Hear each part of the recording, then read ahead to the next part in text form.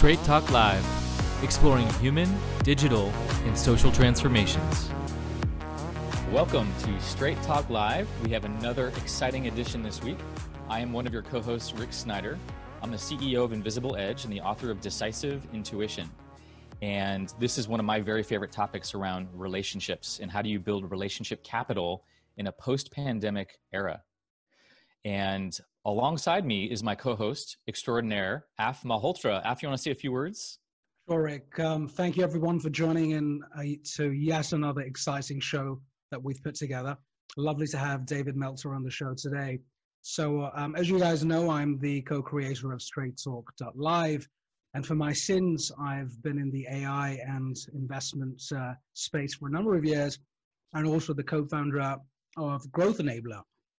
So let's crack on as we always do. I can't wait to hear from what's from Dave around his journey and this topic, which is urgent, and it's important for a lot of our audiences today because of what's happened and is happening during this pandemic situation that we're in. So I would love to just move on, and Rick, over to you, and let's get the conversation going. Thank you. And once again, the whole core of Straight Talk Live is really about human transformation, digital transformation, and social impact. And if you think about those three topics, one of the core threads of all three of those is relationships. How do you build relationships? Relationships with yourself, with others, with money, with your resources, with your community. And that's really going to be a big focus of our time today here. So I want to introduce our special guest, David Meltzer. And David is the co-founder of Sports One Marketing and formerly served as CEO of the renowned Lee Steinberg Sports and Entertainment Agency, which is the inspiration for the movie Jerry Maguire. His life's mission is to empower over 1 billion people to be happy. And this simple yet powerful mission has led him on an incredible journey to provide one thing: value. In all his content and communication, that's exactly what you'll receive. As part of the mission, for the past 20 years, he's been providing free weekly trainings to empower others to be happy. David, welcome to Straight Talk Live. Thanks for having me. What a great opportunity and what a great topic. I'm super excited to be here. You know, I was talking to your assistant, Jake, earlier on the pre-call, and he had mentioned that even though this is one of your favorite topics, you haven't necessarily dived as deep into that in a lot of the podcasts and shows as a specific subject. So I really would love to hit that deeply today. Is what is relationship capital in your words, and why do you care so much about it?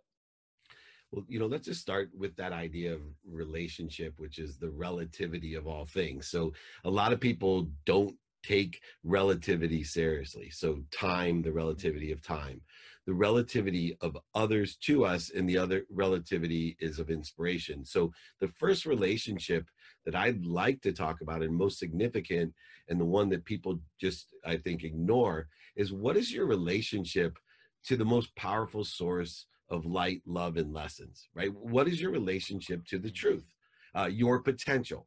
And that relationship was one that I never looked at until much later in my life. I always say I'm one of the few people that hit rock bottom 2 years before I lost everything. In 2006, I had found this light, this love, and this lesson through a variety of different experiences. And then in 2008, of course, I lost over $100 million. Although people think that that would be the catalyst in my life, it wasn't at all. It was 2 years before, because of this relationship that I had been ignoring, this relationship not to anyone else or anything, or my relationship with money, which we can go into all of those, but it starts with what are you connected to all the time? And I realized that I am connected to this great, powerful source energy, light, that is just immense. In fact, they have proven that in just my thumb alone, I have enough power to light up all of Manhattan.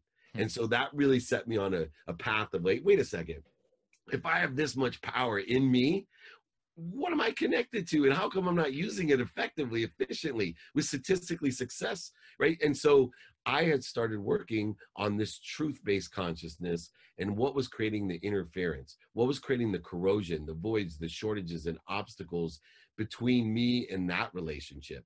And what I found, it was ego, right? So I became a student of that ego-based consciousness, being aware of the needs that I had that created these interferences before I could go ahead and have that relationship next with myself. And then after myself became the relationship with everything else. That's powerful. And I relate to this 100% where, what is my own relationship between self and self first, and self and life, and that life force that you're speaking to.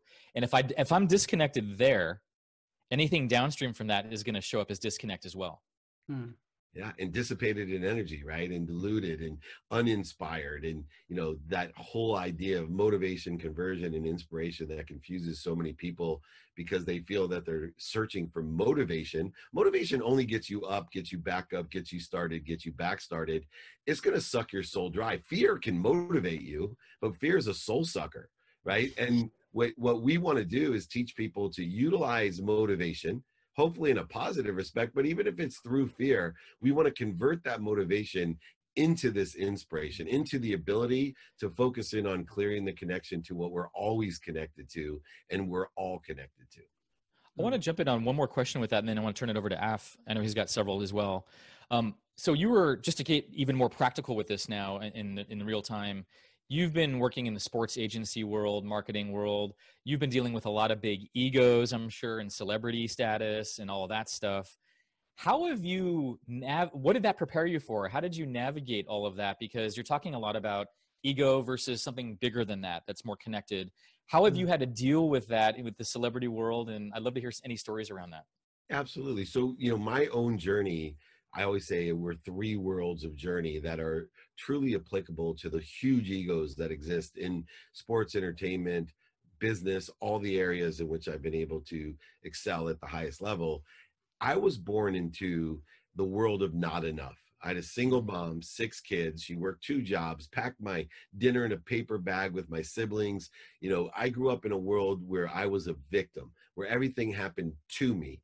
And no matter what I would have in my life, I was always looking, why do they have that? Why don't I have this? I was a why me person, not a try me person.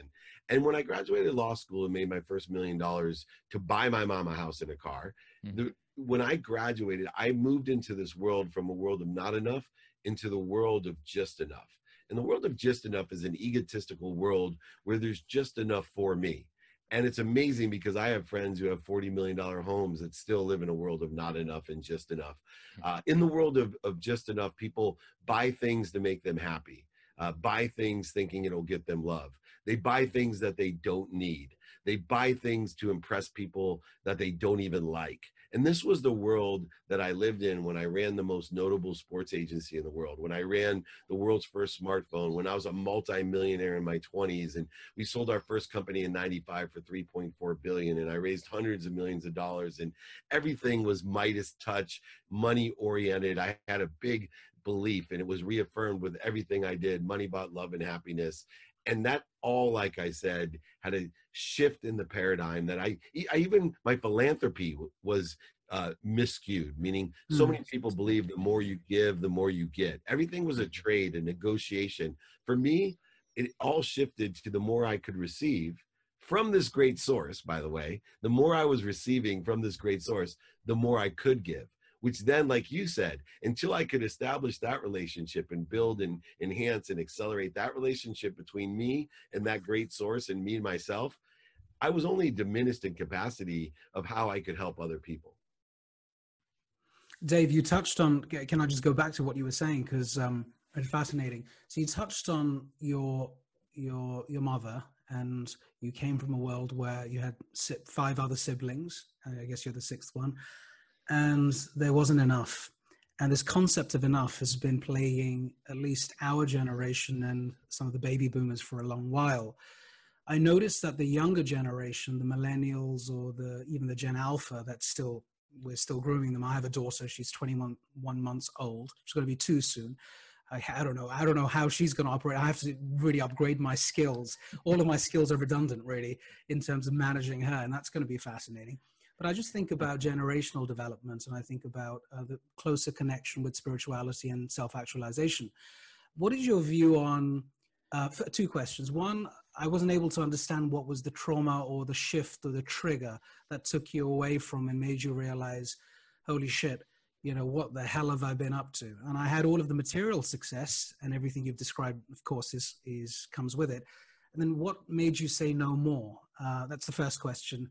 And then the second question is a little bit more related to young people, and how hopeful or disenchanted, whatever it may be, are you around the future of more and more of the next generation being wired in the way you've just described, that you may have discovered later on in your life, but we hope that the youngsters will get this at a much younger age. So two parts to it, but the first one will be really intriguing. What was your trigger? Yeah, so there's three lessons, three triggers for me that brought me to, you know, huge quantum shift. The first was when I was 30 years old. I had married my dream girl from the 4th grade. My best friend had asked her to go study with me in 6th grade camp.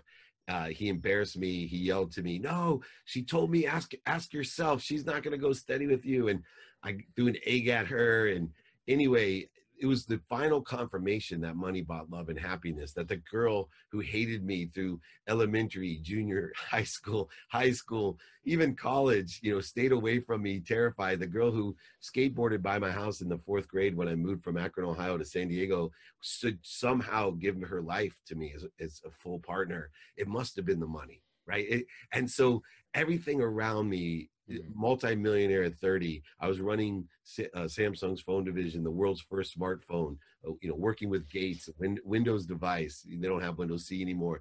Well, on my 30th birthday, newlywed, I got a beautiful present from my father. Now, my father had left when I was 5. When he left, he was my hero. My dad was a deadbeat dad, very wealthy, never gave any child support, married a girl closer to my age than his, drove a convertible Cadillac, raced horses, trained them, owned them, and harnessed horses, very good looking, charismatic. And to me, he was my hero. But at 10 years old, he made a really bad mistake. And in fact, I have some serious guilt issues still, because I used to sit in the back of that station wagon and ask my mom, "Hey, how come you can't be more like dad?" You know, and like literally, because I'm, you know, a little kid, I have no idea. Anyway, my dad forgets my birthday at 10, which is bad enough, but then he lies to me. He said, I didn't forget your birthday. I don't believe in birthdays. But meanwhile, he was celebrating his birthday, his wife's birthday, my sibling's birthday. I was smart enough to know that my dad was a liar, a cheater, a manipulator, overseller, back-end seller. And I hated my father. He went immediately on my 10th birthday from hero to zero. And I lived the last 20 years resenting him, offended by him, hating him for being that person. At 30, I get this beautiful birthday present from him. I put it on. It's a beautiful jacket, a sport coat. And I start to cry. My wife said, "Why are you crying?" I said, "Because it fits perfectly. That means he called, so he actually cared," you know. And so I look into it to see if it says especially made for your birthday, or Neiman Marcus, or, you know, what was it? Armani. And he had torn all the pockets and lining out of the jacket. I immediately go into ego-based consciousness. I'm so mad.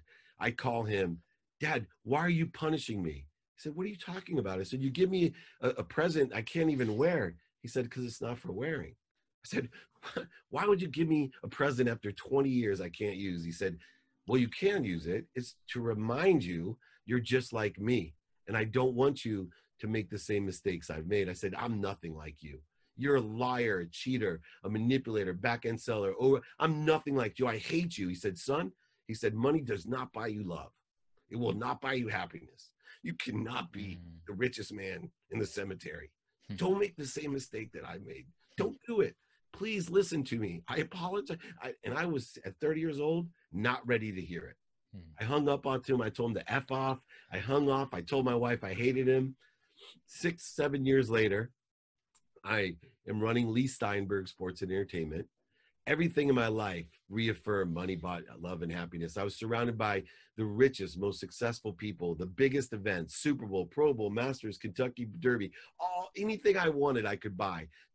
Boats, houses, golf courses, ski mount, whatever it is I could buy. I go golfing with my best friend, Rob, the guy who asked my wife to go steady at 6th grade camp. And I said, "Rob, why don't you come to the Masters with me? We can hang out with Shannon Sharp and Chris Carter and Warren Moon, and maybe even get to see Tiger Woods," you know.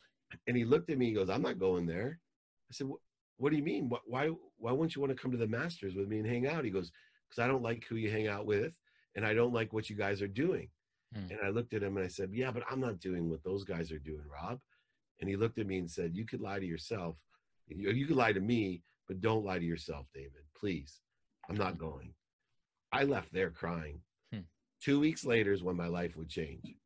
I went to the Grammy Awards with a guy named Little John. He's a rapper, fairly famous now. And I lied to my wife. I told her I was going to a business meeting. We had 3 daughters at the time, under 10. She thought I was partying too much. She wanted me to stay home with the kids.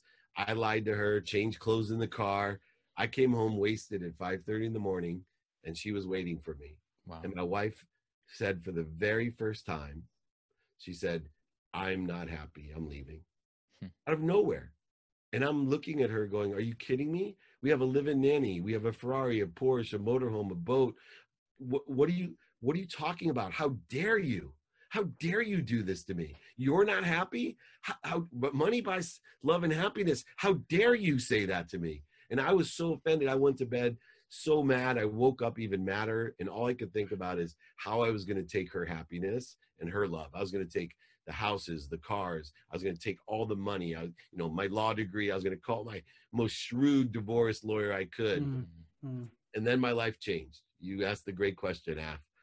My life changed because I looked over into the closet, and there it was. I can't even tell the story still today without choking up. That jacket. It was like, that book on the shelf you haven't seen in 20 years that just tells you got to read me. That jacket just called out to me and said, hey, you are a liar. You are a cheater. You are a manipulator, a back-end seller, and an overseller. You are just like your father. Everything you hate about your father, you hate about yourself. And my wife came in and said, you better take stock in who you are and what you want to become, or you're going to end up dead. And that's when I did. I started taking stock in who I was. I came up with 4 values that I had lost. Gratitude. I had lost my perspective. I'd lost the ability to find the light, the love, and lessons in everything. I lost my forgiveness to give me peace. I had no peace in my life at all. I was so unforgiving of myself. Accountability. I forgot to ask myself, what did I do to attract all this to myself? And what am I supposed to learn from it? And then this idea of relationship capital, inspiration, effective communication that we're dealing with today. I was going to live from now on, instead of living in that world of not enough or just enough, I was going to change and live in the world of more than enough. I was going to live in a world of more than enough of everything for everyone, where it comes through me with appreciation, forgiveness, and accountability to add my value to it and give it away. I was going to give my life away from now on. And my goal, talk about relationship capital, was to empower 1,000 people like you two that I know in my lifetime will empower 1,000 people, to empower 1,000 people simply to be happy, not to buy it, but to be happy, to live their life through those 4 values. And that was exactly what occurred. Those 3 things changed my life. That is incredibly powerful. And thank you so much for sharing that. What I feel in that, David, is one of the keys to relationship capital is that we have to reckon with our own shadow. We have to look in the mirror. And if we're not willing to do that, we're not in relationship with our real authentic self. And then we're just running from that egoic, shallow, whatever that is, being driven by not our healthiest motivations, let's say, right? Our dysfunctional, whatever that might be. So just the courage that it takes, right? The courage that it takes to look in the mirror. How do you help people do that when you see those big egos around you now, even, who are chasing the boats and the big car garages and all these kind of things? Do you, I know some coaches are more coming from the perspective of, I can only help people when they want to be helped. And it's not my job to, force my perspective on somebody. How do you hold that with those around you today? So, number one, illuminate my own stories, illuminate my own lessons, have radical humility in the fact that I know that if somebody would have told me years ago that I would have to even tell Lee Steinberg or Warren Moon that I lost everything, let alone my mom. And let me just tell you how humbling it is, not only to lose everything, but to have to tell, the guy who hired you, because he's telling his athletes and celebrities that you're Midas and you're going to take care of their money, because 75% of athletes and celebrities lose all their money. But worse, imagine telling your Jewish mom that you lost everything, who your whole life says doctor, lawyer, or failure. But even worse, you know, the only reason you wanted to be rich in the first place was to buy your mom a house and a car. And I forgot to take my mom's house out of my name. So I had to tell her not only I went bankrupt, but I lost her house and she had to move. Talk about humbling. So using stories and lessons to help people. And I teach what's called a ferocious Buddha, which is a practice. And the idea of it is, number one, all I teach people is let's start identifying what your ego is. Let's start identifying the needs that you have, the need to be right, the need to be offended, the need to be separate, the need to be inferior, superior, anxious, frustrated, angry, you know, worried, resentful. These are all needs of the ego. And if I can first teach you to, one, just identify it, right? Then illuminate, and then be ferocious about stopping when you're in ego-based consciousness, then teaching the Buddha side to find your peace, to be neutral, to maybe meditate. You know, that takes a lot more. But if I can inch by inch teach them to raise their awareness, their elevation, their vibration in order to effectuate being aware, because the biggest and most courageous thing that I do in my life, and the thing that I'm most proud of, is to stop accelerating in the wrong direction, to get out of my, it is so challenging. And if I have 3 minutes, I'd love to share a story that I share with my executive clients, which are celebrities, athletes, entertainers, and some of the billionaires on earth are my clients. And this story changes their life because it shows the subtlety of what we do to ourselves. Now, I'm going to teach a lesson while I do it as well about routine. So I know there's a lot of people, you've got to have a routine in life. I believe you have to have 2 routines, a set routine and an adaptable routine when things don't go as planned. You know, you have a bachelor party, you think people are in town, you got to have an adaptable routine based off of your values. My adaptable routine is a minimum of an hour a day on my health, a minimum of 30 minutes a day with my wife, a minimum of 30 with my 10-year-old son, a minimum of 2 minutes a day with my 3 teenage daughters. I asked for 5, by the way, they gave me 2. And then a minimum of 1 minute a day, a minimum of 1 minute a day for my mom. And if you want a good relationship with your parents, all you got to tell them every day is you're happy, you're healthy, you love them and appreciate them.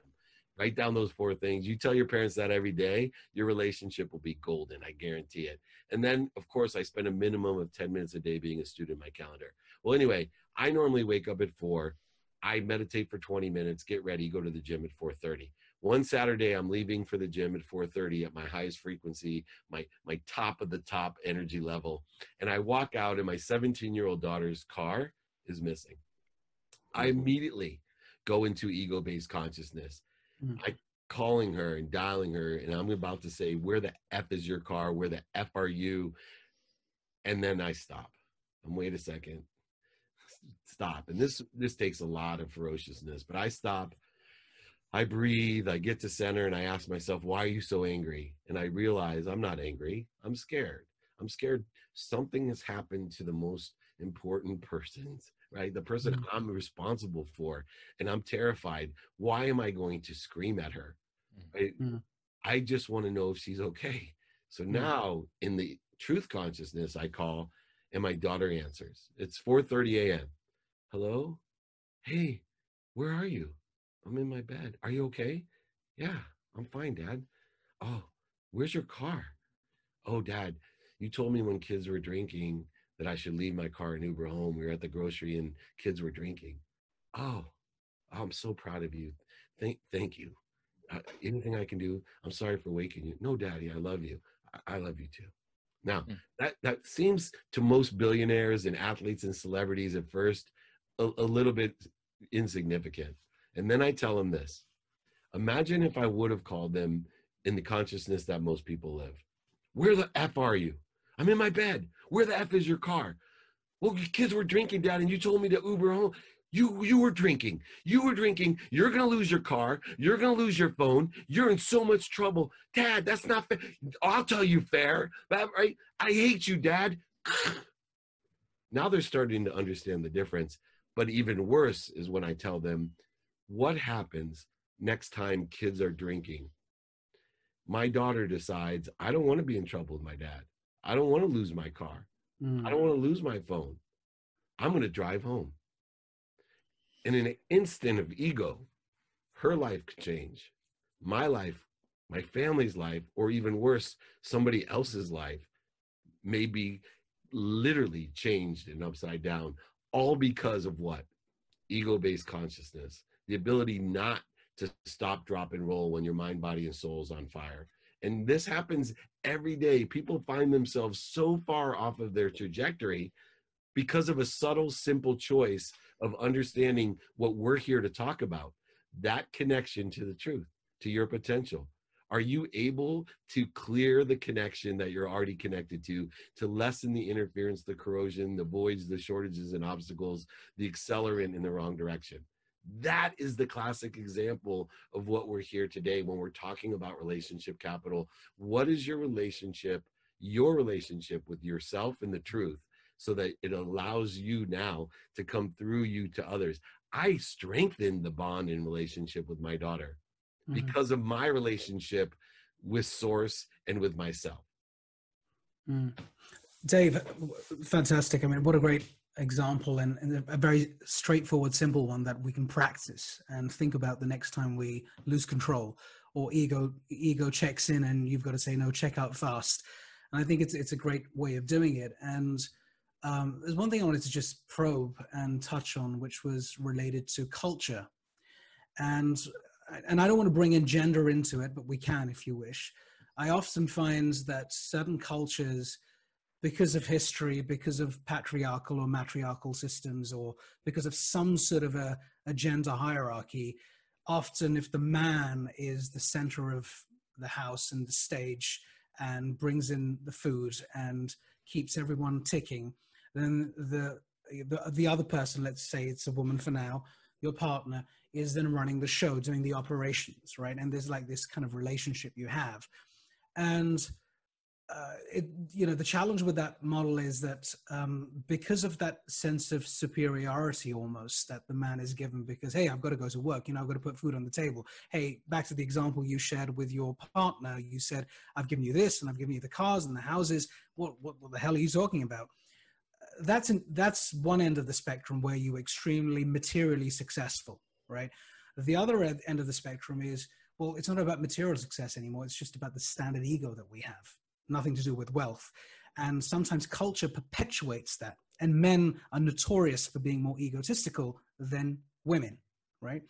How do you combat that when you're speaking to people all around the world, money or no money, fame or no fame?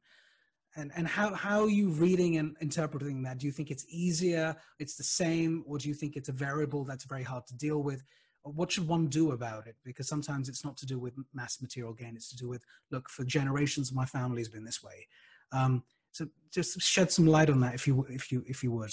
Yeah, I think looking at the conscious, subconscious, and unconscious continuum itself, that once we come to acknowledgement that we have a certain amount of ideas and people that we come in contact with every day that affect our cellular memory, our conscious memory, yeah, what our senses can detect at a certain level, although they're faulty, and what our memory can afford us, even though it is even more faulty than our senses.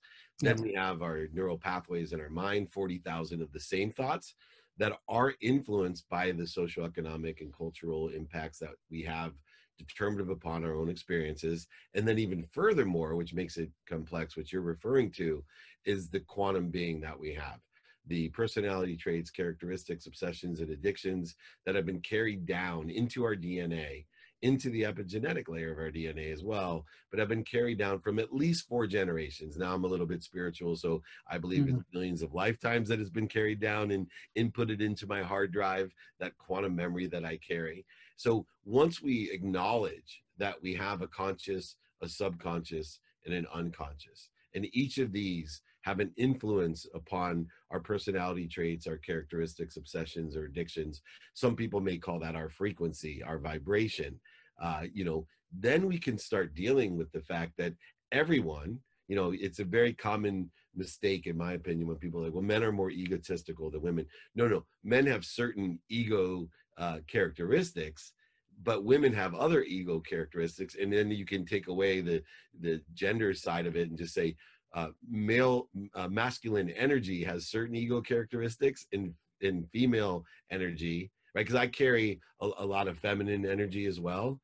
as masculine energy. Mm. And you know, and as we get into transgender and all these things going on, you can start seeing, wow, people are identifying energy now, you know, and that we can carry these different energies. The key component to realize is that ego's not just the bravado, I make all the money, you know, that projection of insecurity. You know, the ego can be the need to worry.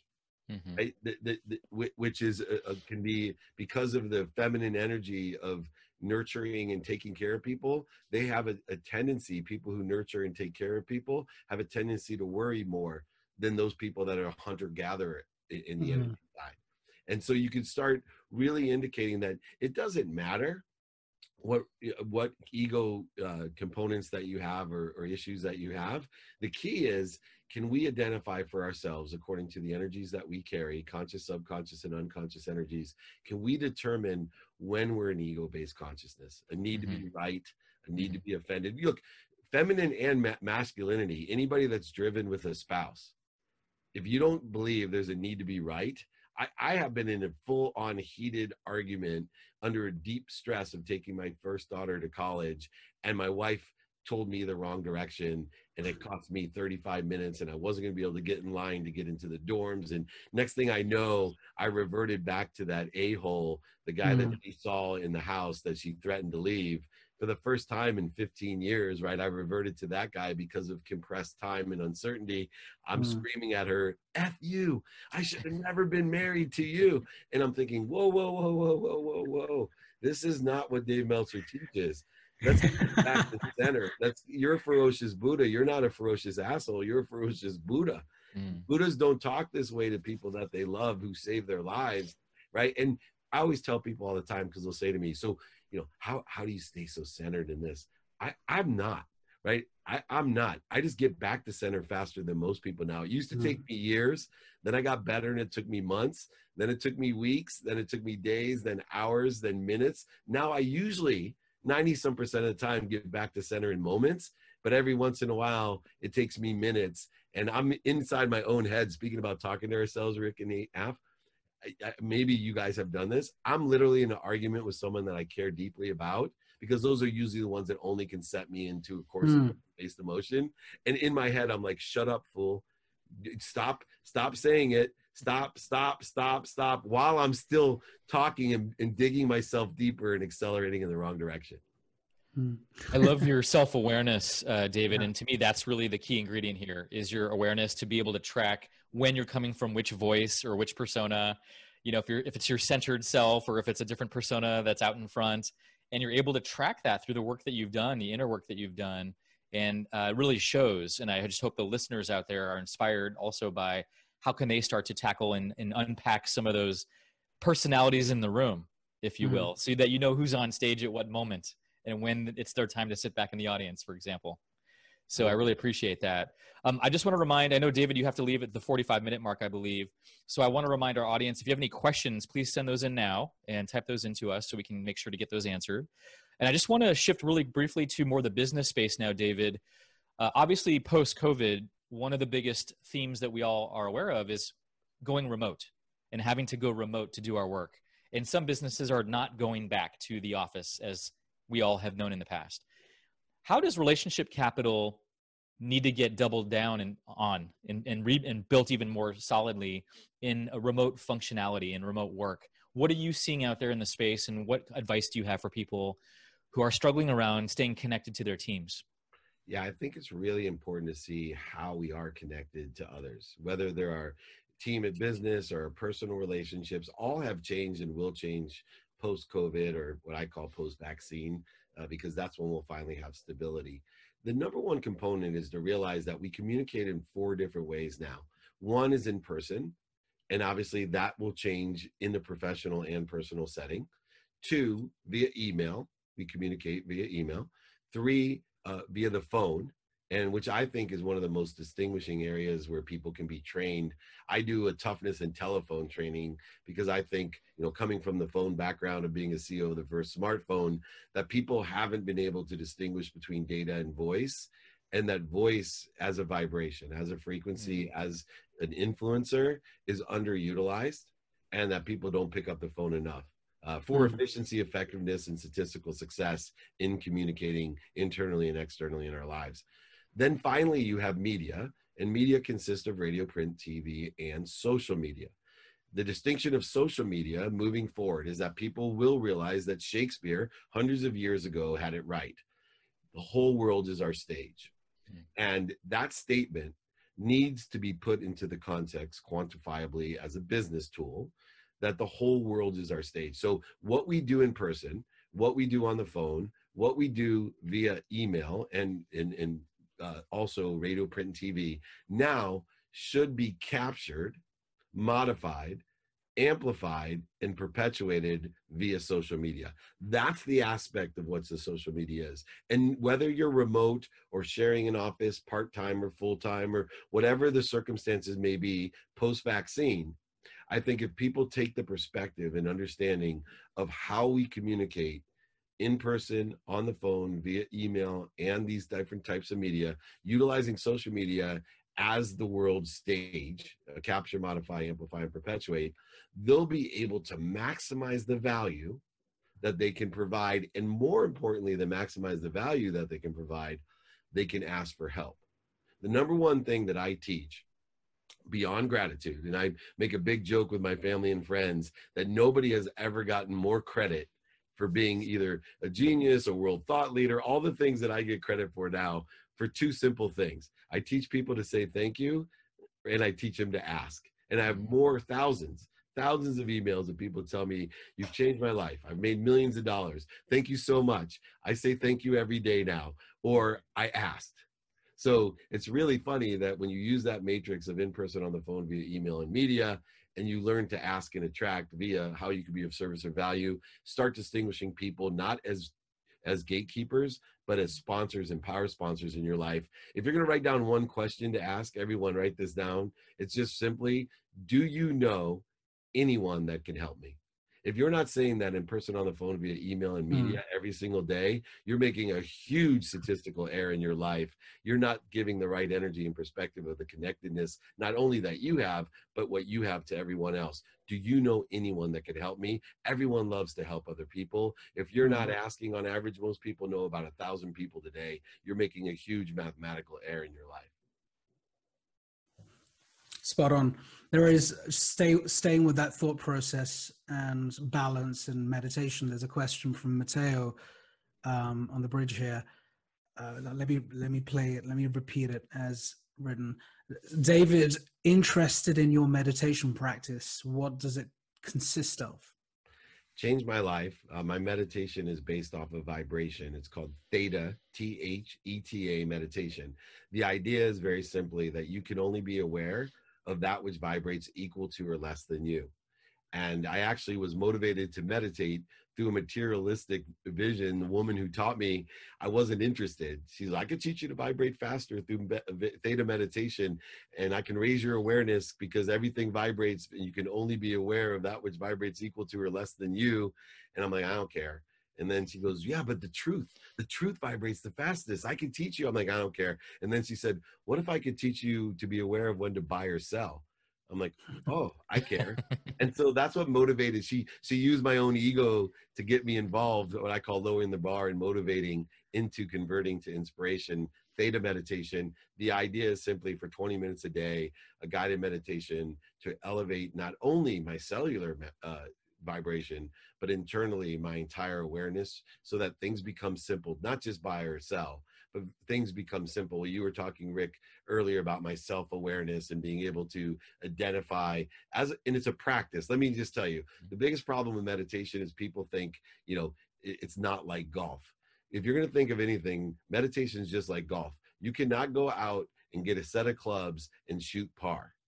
It's going to be the most frustrating thing ever starting to play golf. And for years and years, it might be your lifetime frustration to figure out how to be good at it. That's the same that holds true with meditation. It is a practice to sit in stillness, to raise your awareness. All of these things are a practice. And I laugh at myself. I've been doing it 14 years, every day, 20 minutes a day. I laugh at myself when I think back how bad I was, 14 years ago, sitting there. The only thing I think I was ever worse at when I started was golf. The only difference is I'm a lot better at meditation today than I am at golf. Thank you for that. Mhm. Nicely put. That's brilliant. Yeah, David, we have a few minutes left. Anything else that you want to share with the audience that you haven't shared yet that you think people need to hear right now, especially as there's so much anxiety up in the space, civil unrest? Just it's really a challenging year that we've ever had globally. What is, I could probably imagine, but I'd love to hear from you. Like, what is it that helps you keep recentering? I know meditation's got to be a big piece of that. What else would you want to share with the audience right now about how to stay connected to their relationship capital and what they need to focus on to keep building that with people that they love and trust? Five things. I'm going to go down them in the next 4 minutes. So to help you out, number one, take inventory of your values every day. Your personal values, your experiential values, your giving values, and receiving values. Take inventory and don't be afraid of being a hypocrite.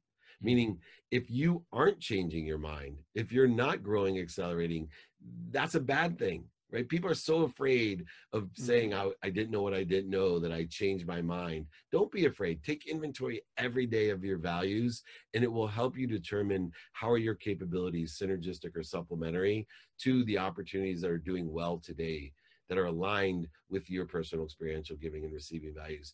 It is a key component to everything to take inventory of that. Two, we talked about asking and attracting. Practice that in person, on the phone, via email and media. Ask how you can be of service of value, but more importantly, do you know anyone that can help me? Remember, everyone's a sponsor or a power sponsor. There are no gatekeepers. Nobody's trying to stop from helping you. You're making people feel good when they make an investment in you, just as if you feel good when somebody asks you for help and puts you on a pedestal of expertise. Three, didn't get to talk about it, but be a student of your calendar. Study. Pay attention to, plus give intention to, the coincidences that you want, with a lens of productivity. How much value can you provide? And accessibility. How accessible am I to others, and how am I accessing what I want? And of course, the lens of gratitude. Find the light, the love, and the lessons. What do we study in our calendar? Study what you have planned, what you don't have planned, the white space, empty space of your calendar, and sleep. Sleep's the most underutilized habit that we share, 8 hours a day. It is the only time when we don't have to fight to clear the connection of our unconscious. We are already without ego when we're sleeping. So suck in and wake up and plateau and grow. Don't live the myth of Sisyphus. You don't have to live your whole life pushing a boulder to the top of the hill all day and night just to wake up in the morning to have it at the bottom of the hill. Plateau and grow through being a student of your calendar. Number four, easiest, best piece of advice. I always tell people, I don't believe in statistics. In fact, the only statistic I ever knew to be true was 99% of all statistics are made up. But I have found a couple more. Number one, 100% of all short putts in golf don't go in. So that's one thing. But two, 100% of the things you do now get done. The difference between successful, fulfilled, purposeful, passionate, and profitable people is they get stuff done. And so if you do it now, you will be exponentially more successful. I promise you. So ask yourself, can I do it now? And if you could do it now, do it. If you can't, put it into that calendar for tomorrow to study and prioritize by what's most important according to your personal experiential giving and receiving values. Do it now. I promise you, your productivity, accessibility, and gratitude will go way up. And then finally, just to conclude, we talked about being a ferocious Buddha. The fifth thing is the practice of my life. It incorporates meditation. It incorporates this idea of stop, drop, and roll when your mind, body, and soul are on fire. Practice ending fear. Practice identifying what fear is for you. Practice stopping when you're in that accelerated state of trajectory in the wrong way. Breathe to get down to center and to be a Buddha, to live in neutrality so that you can ferociously move in the right direction, the right trajectory, to be of service. And if you do that, you will be one of my 1,000 to empower 1,000 to empower 1,000. That's why I do my trainings every Friday. The replays are on Monday. I have the Top Entrepreneurial podcast called The Playbook. I love the fact that my training has now become one of the most downloaded of all of the, better than the Ray Lewis's and the Danica Patrick and the Rob Gronkowski's of the world. That humble just training that people want to be happy and empower other people to be happy. Happiness is the greatest disease ever. It spreads simply by witnessing it. It will strengthen you emotionally, physically, mentally, spiritually, all and financially. It actually will strengthen your immune system, so it'll protect you against any other virus ever created. Happiness, people that are happy don't attack others. They don't get sick. It's an amazing thing. please, if you can, empower yourself and empower others to be happy. Join these guys all the time. I appreciate the opportunity to share whatever experiences and lessons and stories that I've had. Thank you so much, both of you. Thank you so much, David. Cosmic mic drop. Thank you for being on Straight Talk Live. Beautiful. And how can people find out about you and your work? Where should they go? dmeltzer.com, @DavidMeltzer. You can email me directly, david@dmeltzer.com, or I even have a text number, 949-298-2905. I give my books for free, my exercises for free, and my trainings are free. Can't beat free. If it's free, it's me. David, many blessings. I know you have to go. Thank you so much. This has been an honor and a pleasure. Right back at you guys. I look forward to talking to you guys soon. Thank you for the opportunity. Have a wonderful, wonderful day. Be kind to your future self and do good deeds. Amen. Thank you. Thank you, David. Be well. Af and I are going to continue on the show. We still have another 15 minutes just to kind of, we don't actually get to do this ever, is have a guest come on and off and then get to, in a way, digest everything in real time. So let's do that, Af. What are you sitting with right now from that? Well, you know what? There's one piece that I need to practice myself, because the whole point of doing this is to take these lessons from these wonderful people and inject them into your life, right?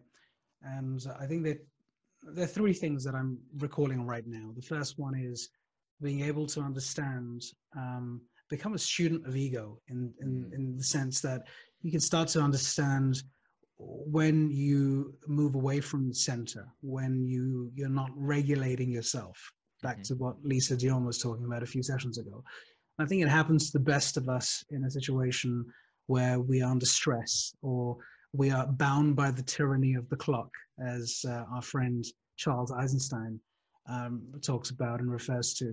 And I think we need to start to accept and acknowledge that the world and our personal life and our family life and our work life is actually changeable, and it's within our control to change it. We're not bound by the limitations of a bad job or a bad relationship or anything close to that for that matter. And we are empowered to step away from situations. It's within us to step away from situations that we feel is limiting our potential, causing negativity or holding us back, like shackles to some extent.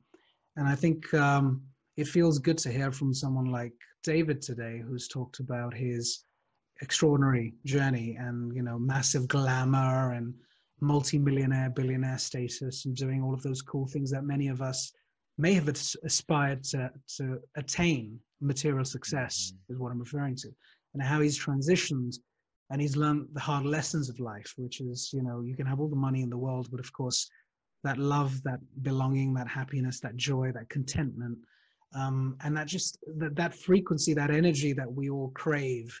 And you can spot in other people if you have it yourself. If you don't have it, you're void of it. It's a vacuum. You, of course, can't appreciate what that really means.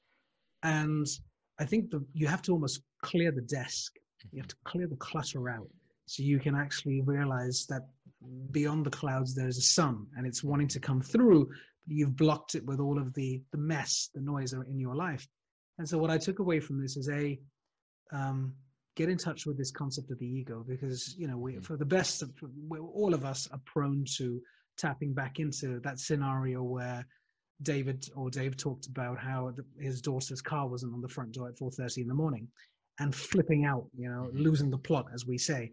And I think that was a great lesson. And if I'm ever in that situation personally again, I'll probably think about that story and say, calm the heck down.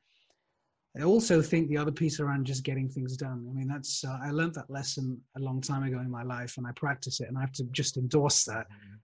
Getting things done right now is the biggest liberator. Not waiting for tomorrow, not saying I'm going to put it on an action list or a task list, and then it sort of goes into procrastination mode, right? And even if you do end up in that situation, it's best to acknowledge and say, oh shit, I'm procrastinating again. Hey, Rick, help me out, mate. And we have that sometimes as teams go, right? Amongst ourselves, we're like, oh my God, I haven't done that. Help me out. And you're great at this, you follow through and you're excellent at follow up. And I think it's super important to do that in your personal and your professional life, because you again, clean the desk. That's a good analogy. Like, keep the desk really clean, Yeah. That's important. And then the third one that I've taken away is this piece around meditation. And I think meditation is fascinating. It's grossly misunderstood, though. I do think that, because I think it's not about just closing your eyes and breathing for a little bit. Because you have meditation, then you have transcendental meditation, which is when you're really in touch with your third eye. And those who do practice that say, well, this is this is a whole different thing. It's almost like, God forbid, having DMT or something, or ayahuasca, and channeling yourself into a whole new parallel and realm. But I do think that calming yourself down every morning, every evening, whatever works for you, breathing, getting 5 minutes or 10 minutes of quiet time to reflect on the day away from the noise is super important, more so now than ever before for all of the audience that we have here today. So those were my big takeaways. Rick, what about you? I'm going to bring in 2 additional ones. Thank you for sharing that. It was great unpacking. One is around sleep. And I think I'm just getting this more and more as I get older and appreciate this, and whether you want to use the word mature, whatever word you want to use, but just how valuable sleep is. And that's still a place where I'll get up at like 4:30 in the morning for whatever reason, and then it's just hard to go back to sleep. Sometimes I do, sometimes I don't, but just how important that is to really replenish and recharge ourselves. And I like how he said that. It's a time where your ego is not active. It's a time where your ego gets to rest. You get to reset yourself and be fresh from that subconscious space. And whatever creativity it comes through in your dreams, your visions, those kinds of things. And really taking advantage of that and allowing more space for, how do I prepare for good sleep? Not drinking alcohol and caffeine before I go to bed, or eat too late at night. Like all the best practices of how do I actually get great sleep and go to bed at a reasonable time, all those things. So that's something that I have been working on and still need to work more on, is using that as a real support for myself. The other big takeaway is around, when talks about ego, David, is around, I like to think of it as like, what is my fuel source? Am I coming from my most clean fuel source that's connected to source, that's connected to myself, that's connected to that through line of, that clean expression of who I am in the most powerful way? And when I'm on that line, and then also when I'm 20 degrees off, or even 3 degrees off, or whatever that is, where I might be coming from scarcity, I might be coming from fear, I might be coming from overwhelm or stress. And then I'm making decisions from that place, or having conversations from that place, or trying to make sales from that place, or even dating from that place. I think this shows up in all parts of our life, is what's the fuel source that we're coming from? And is it clean? Is it polluted from the baggage of the past? And I just wanted to anchor this a little more practical for the audience right now, is how do you know when you're coming from ego? How do you know when you're coming from a cleaner fuel source? And I'd love to hear what your sense is, for you. For me, I notice that when I'm coming from some kind of scarcity or overwhelm, I can literally feel in my body, my heart quickens, things get more narrow and tight. I don't see the possibilities. I see like one way of locking into a situation. Like when David's talking about his daughter's car not being there, there was only one possibility in that moment. Like, she's in trouble, she's doing something bad, she's partying too late, whatever it was. But there's not that openness of, oh, I lost my curiosity. What is happening? I wonder, let me ask her. And so for me, that's a big indicator. If I'm coming from ego, it's very narrow. There's like one potential answer here. I'm not even curious. I'm not open. I'm not asking questions. And for me, that's a huge place where I can feel, oh, am I even breathing? Am I slowing down? And from there, what feels true, or what do I want to say from this place, versus that hard charging, narrow focus, oh, this is what it is, we need to fix this now. How about for you? Like, what are ways that you can track when you're coming from a more egoic? Yeah, it's interesting you say that. I mean, I'm not sure if I would, if I would put it the same way, because I think a narrow scope doesn't always mean that my ego has woken up.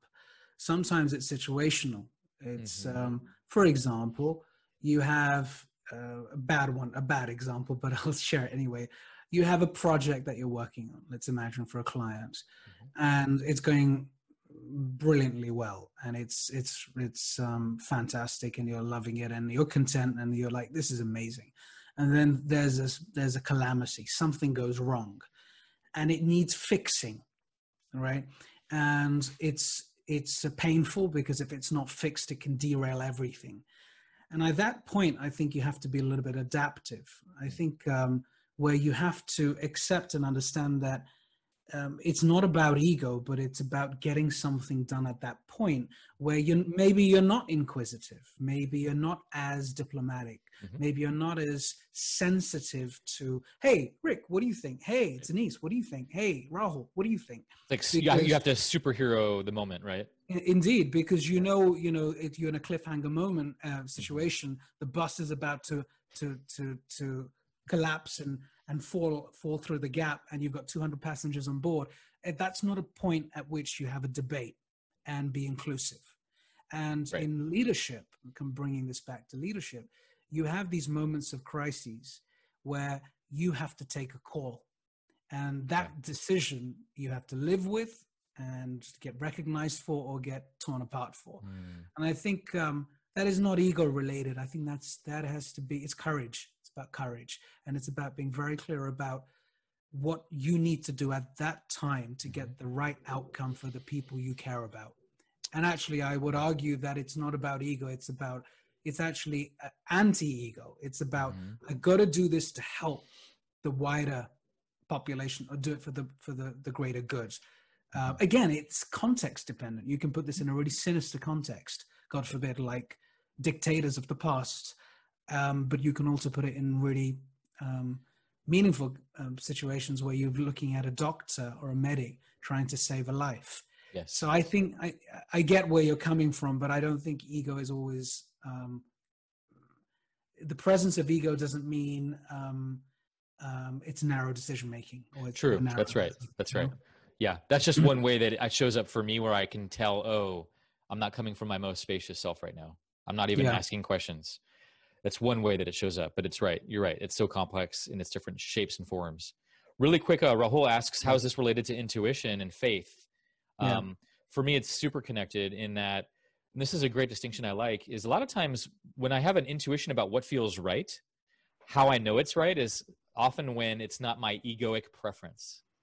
Like, oh, I'd rather not do that or have to have that conversation or have to invest over here or make time to do this, and yet it feels right.